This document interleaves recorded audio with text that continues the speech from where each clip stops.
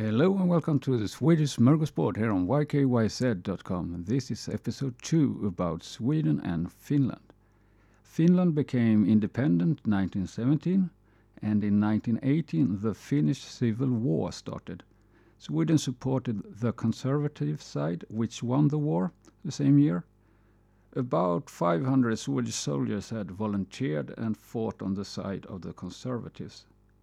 About 20 years later, in 1939, Finland was again involved in a war, this time with Russia. Between 1939 to 1944, 70,000 Finnish children were sent to Sweden.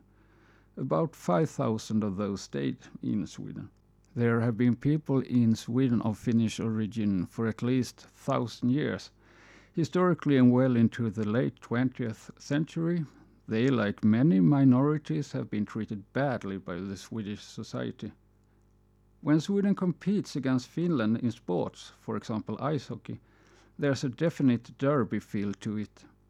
There's also an annual competition in athletics between Sweden and Finland. In Sweden it's called Finnkampen, loosely translated the Finn battle. That was all for this episode. I hope to see you around. Bye till then.